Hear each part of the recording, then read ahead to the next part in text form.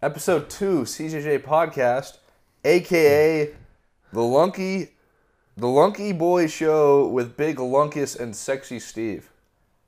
What? Is Is that who won the show? Is that not? That was Bailey and That was Bailey. that was Bailey and Sim, wasn't Yeah, we had a lot of great comments on here. So I might just pick a new name each show. it? Sure. But let's just dive into it. I'll have a quick one for you today and cover 2 topics. So first one that's hot in the gym right now at OA is showcases. Are they worth it? What's the best approach to kind of get to college, get seen? You want to start us off on that one, Steve? Me? That's your favorite topic. All right. So I guess I'll start us off. Showcases. Well, back when I was in high school, and you as well, I think they were even a little more important than they are now, or at least I thought they were. But I went to... Hold on, pause. Sorry. Riley texted us. Never mind. All right, here we go. Anyways, I went to 4 or 5 showcases, I think, when I was in high school. How hard you throw? 80. Yep. Didn't get a scholarship. I went to a showcase at USF, right? And they probably had 10 D1 schools there. Yeah. And I think I put some out in BP. I think I went 3 for 3 in the scrimmages with a double off the wall. And I think a triple, even with my speed. I don't know. It's crazy. Through an ending, I think I struck out the side. And I walked away like that was the best day I've ever had on the baseball field. Got 0 calls. 0 calls. From many schools or just D1s? Well, I mean, I think there's like 10 schools there. I think they're all D1s. But my point is, why go to a showcase if you don't have stuff that you're going to showcase? Yeah, that's that's kind of the thing now with the internet. It's opened up a whole wormhole of potential to be seen by people. Before it was kind of just email, it was kind of organic. You got to reach out yourself. I feel like back then there was still scouting tapes, but it was mainly services. We didn't have the same technology in the free base we have now, where Twitter's become really popularized, right? So now it's like instantaneous on the line. You can just take a video and then post it. You post it on the line. On the line. And, yeah. X amount of people can see it. It gets retweeted even 5 times. Yeah. 5 times reaches how many people? Like you can see the data right in front of you. I mean, it's just like one of our a couple of athletes that we have. We throw them up on Twitter, no showcases. I'm not gonna name any names, but then they get calls, the next week. Yeah, and it's just like, it's not frustrating because I understand where athletes want, in high school you really want to go play at the next level. Their dreams are really high, and they want to go do these big things, but the hard part to get them to understand is the patience, and not letting social media and other people signing that have high skill sets, that are marketable, to be your deciding factor of, oh shoot, I need to go to wherever it may be, whatever D1 school, and pay X amount of dollars to get in front of these guys, when they don't know who I am yet. The thing I ask a lot of our guys at OA, they come and they say, oh, I got a showcase, I'm going to this term or whatever. Right. I always tell them, every single coach that is going to be there has one of these. Yeah, right, in their pocket. They got Twitter. Right now. They got email. You go to any school's website and you click on their coaching staff, there's probably a coach's email. Yeah.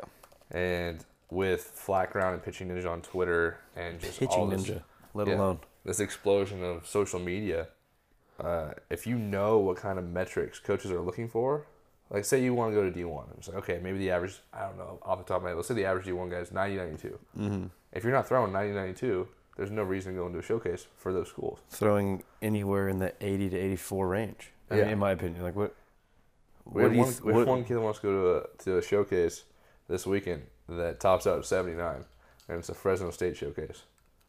I don't know, just like why? Right. Yeah, it's not about, it's not like it's not us in any way like, demeaning their dreams.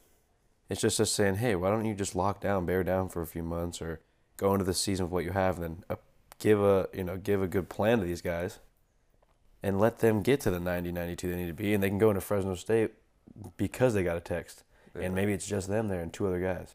Well, I think it's sort of flip-flopped, the thinking of what kids think they have to go, the way they have to go about it versus what actually it might be the better option. So right. I think a lot of these kids are sophomores and juniors, even seniors, like, oh, I need to get seen by these coaches. I'm going to pay and I'm going to go to these showcases. Yep. there's a glamour to it. Oh, come get one-on-one training with whatever it is. But on the flip side, it might be more beneficial to train to a point where you're actually producing those numbers they want to see, whether it's exit velocity, whether it's a 60 time, whatever, velocity off the mound. Right. And then get a video of you doing that with proven metrics, so whether it's a radar gun in the shot or, a timer for 60, whatever it is. That's usually what it is in the shot somewhere. Yeah, get those metrics on video and then send to the coaches. And then if they like you, they'll either follow you during the season or invite you to a showcase or a camp at their school where you don't have to pay for it. Hell, yeah. And I guarantee if somebody like, Flat Ground or Rob Friedman, Pitching Ninja, they retweet that, somebody's seen it, and they're going to retweet a bunch. But somebody's going to see it that knows somebody that you probably want to go to. I mean, the internet's going to be crazy. You drop your name, you text them, say, hey, man, I just put up a video of me going 93, 95 in a bullpen. I don't have anywhere to go to school, but here's the video. Can you take 15 seconds out of your day to watch it? Thank you. It's great. And They'll also see that, and boom. If you go to, like our facility, other facilities that have access to Rapsodo or HitTrax, and you can provide other metrics that coaches like to see. Coach Hobbs of Arkansas was talking about this on Eric Cressy's podcast. Like, if you send him an email with Rapsodo data, with Edgertronic footage, with radar gun in the shot, like, you put yourself above all the other emails he gets. So, like, you're on the top, like, 5% or whatever it is that he said.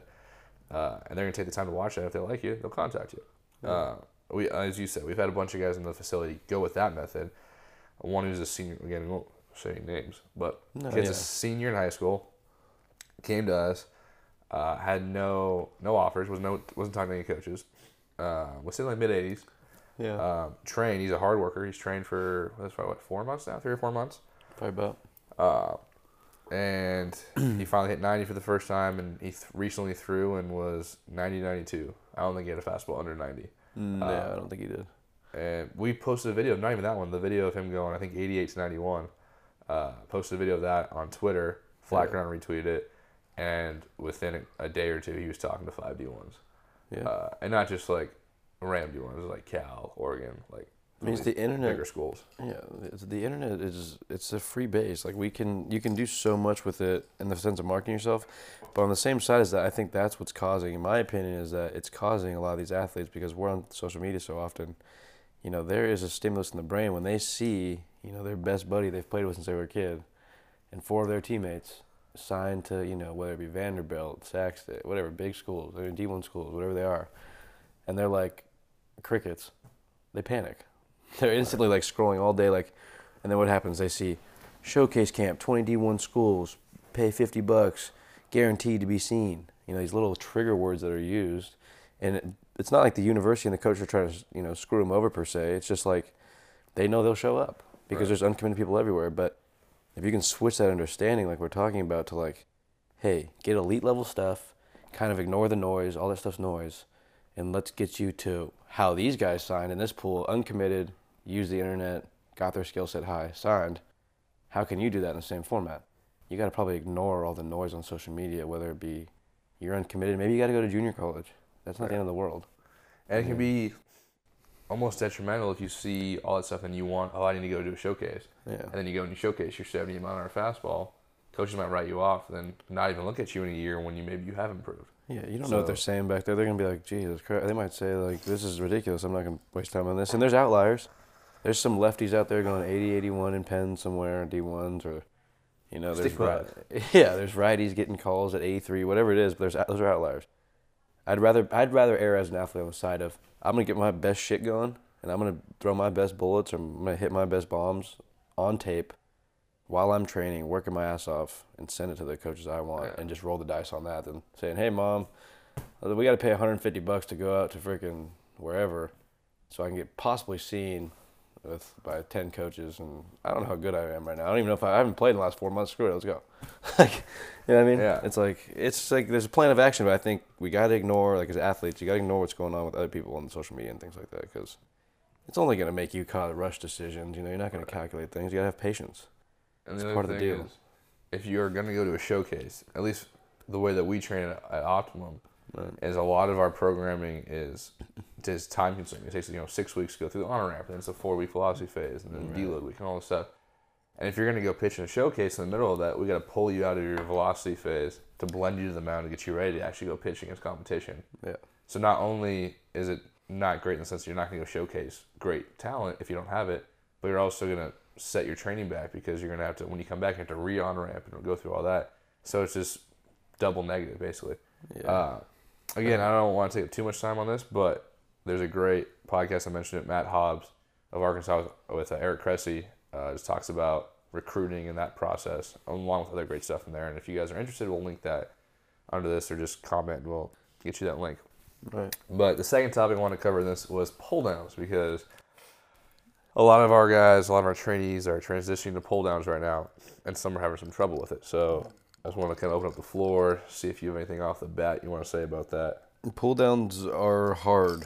There's no way around that. That's my thing with them. I mean, it's a highly technical skill, right? And this is the thing I gotta say. There was an article somewhere at some point, or a calculation somewhere at some point. I think it was Alan Jaeger, about his long toss program. How it could possibly be, 4 miles an hour, which is, holds true sometimes, but 4 miles an hour from your mountain velo when you pull down. So guys are always coming up with these calculations like, if I hit 94 next Tuesday and it's cold outside.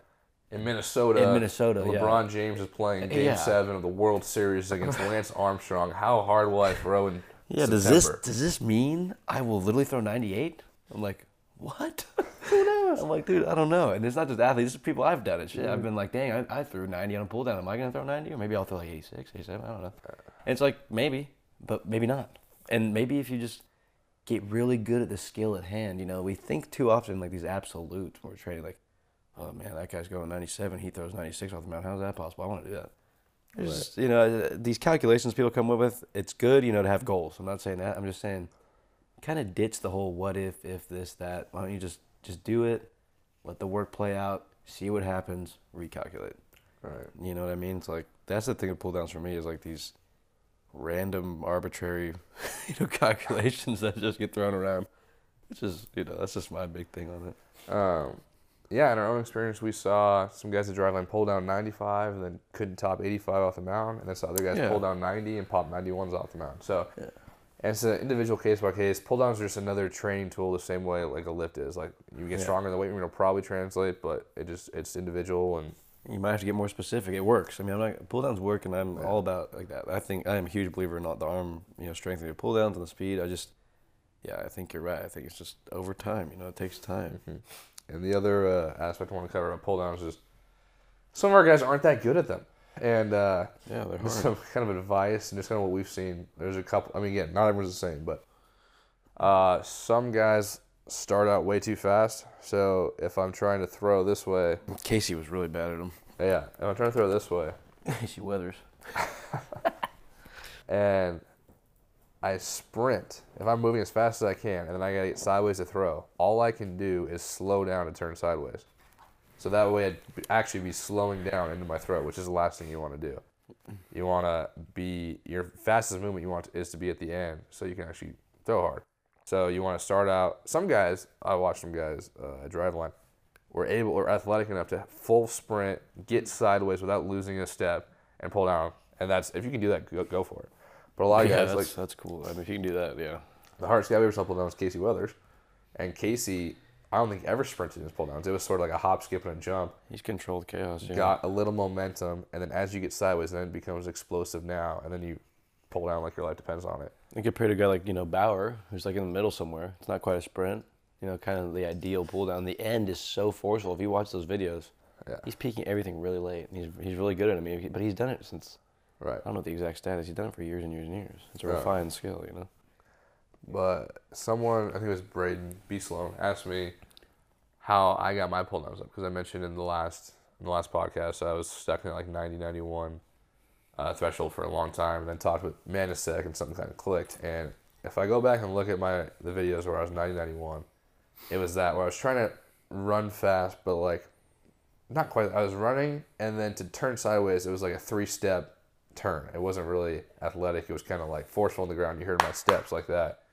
And I watched Manasek post this video of him pulling down in slow motion, and we talked about it later. But he basically like almost did this broad jump to where he was kind of got some momentum. It allowed him to run faster, and then kind of like did a broad jump forward, like a bound off his right foot because he's right-handed.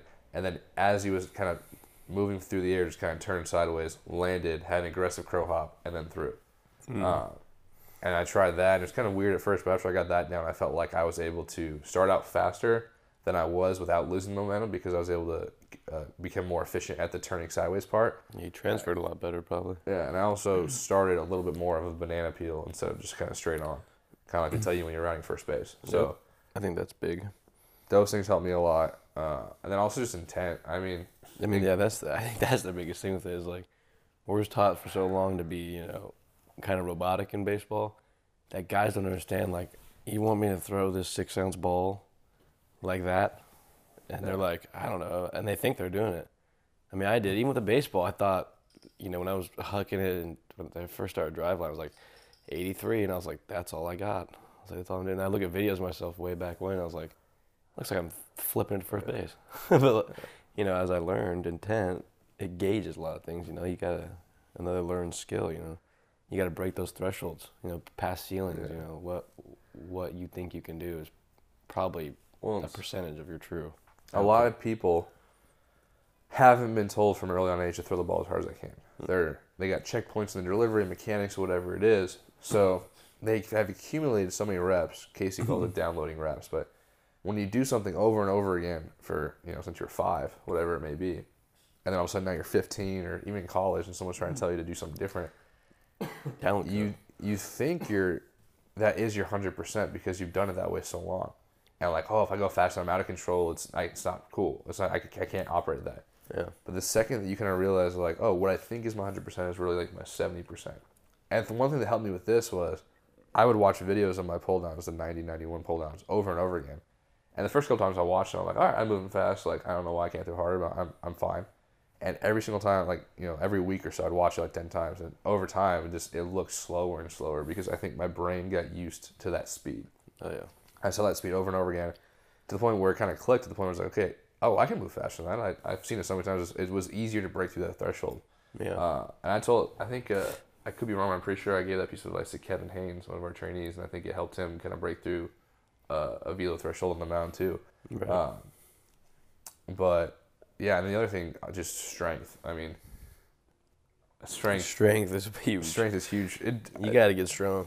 We got to have some. Yeah. We got to have some energy to transfer here. I always go back to Jack Scheidemann, who was ended up being Driveline's first strength coach ever, one of their first strength coaches. But dude's a beast. Yeah, so he was a shot put thrower at UW. Went to Driveline originally to try to play, and his first pull down video, it might still be on YouTube, I'm not sure, but it'll look like the most unathletic thing ever. Right. He hadn't touched a baseball in I don't know how long. Since a kid. You could tell he was so uncomfortable. But this dude, as a D1 track and field guy, could deadlift 600 plus pounds, all this stuff, and he threw it 94. Yeah, he's a rotational athlete. I mean, he was. He had no momentum. He just threw the shit 94. Yeah. And it just goes to show, just like, hey, yeah, technique's important and stuff in pull downs, but like if you're strong, like that's gonna play.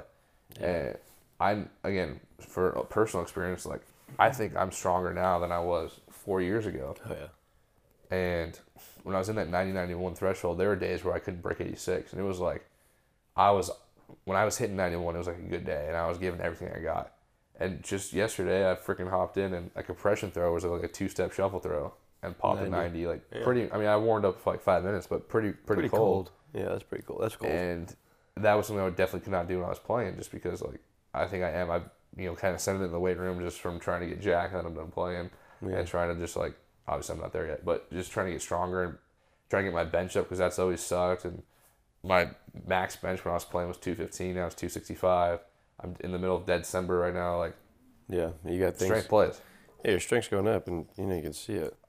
And you notice it when you're doing things with baseball. That always plays. That's why like a lot of the high school athletes, they're better off just getting on a strength program that's built around hypertrophy and building strength and mass, and a lot of times then we can get specific with it, just like pull downs. That's why I'm a big fan of once guys get pretty good at the sprint, canceling the sprint. I'm a huge fan of that. I'm a huge fan of going like, okay, let's see where you are on the mound now, and let's try to give ourselves 3 to 5 steps, true shuffle throw, and let's really hone that in. A guy like Ryan Costu, who signed to Arkansas, he's got a hell of an arm, hell of an athlete, good kid, and he's starting to condense his pull downs, I think, because he knows that he's gotten really good at them.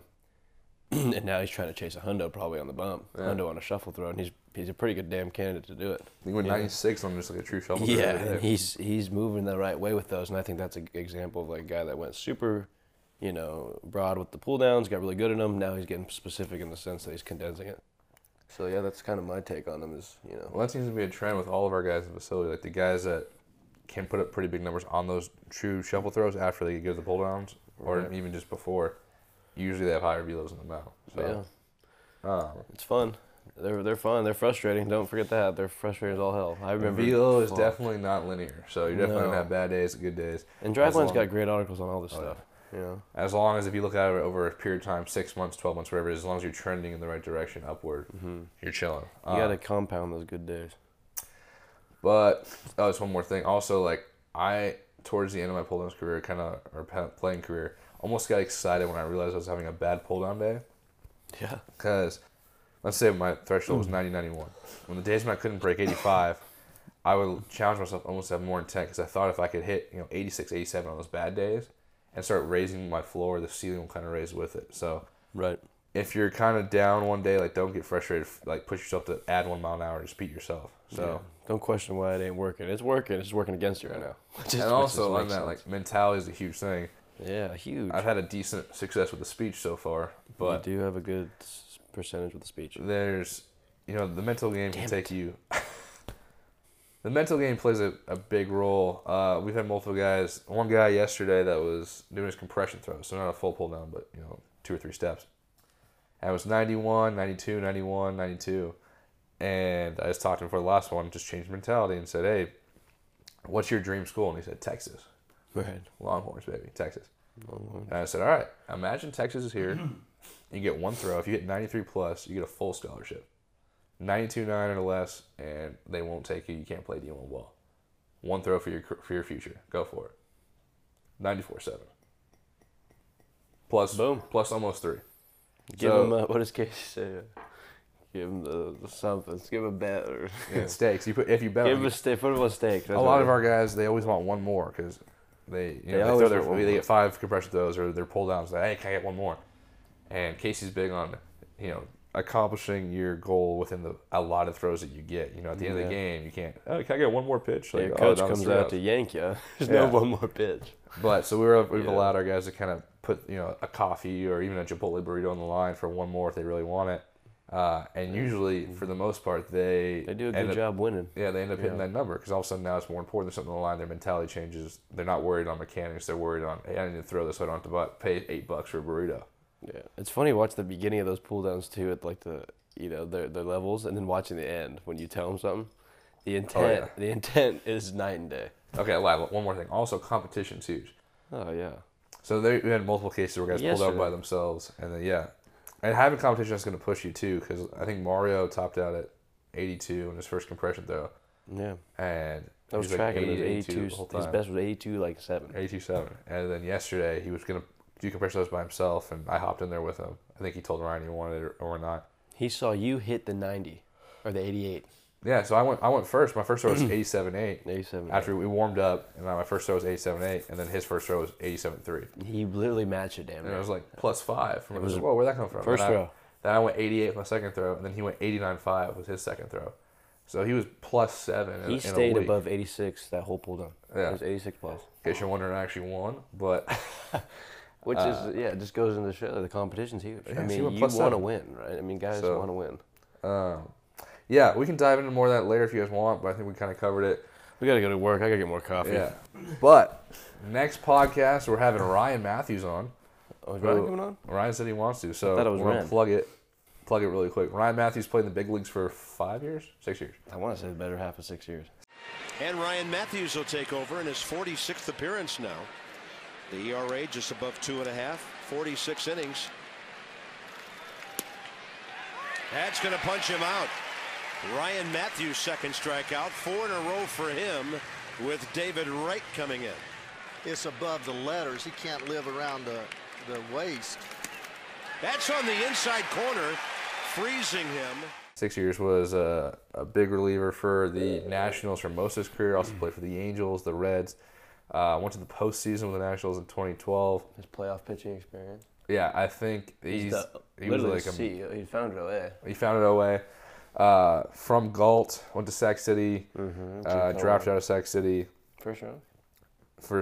I don't know. Top 5, right? I'm assuming top 5. You can check with Ryan tomorrow. Was in the he futures game. He was up there. And so he currently runs OA. So not only does he have playing experience, but now he has experience training guys, and he's driveline certified. He's on base U certified. Great guy, great knowledge, and we'll have him on. Probably shoot that next week at some point. So if you guys have any questions for him, let us know. Send them in. Yeah, we can whatever do a any little topics you question want for to, any topics you want to talk about. Yeah. But He'll answer him. He's a pretty open book. Yeah, we're excited to have him on, and we'll talk to you guys later. Peace. Have a good one. I got a fart. Oh, tight. It didn't shut off this time. Custer, you broke our mic.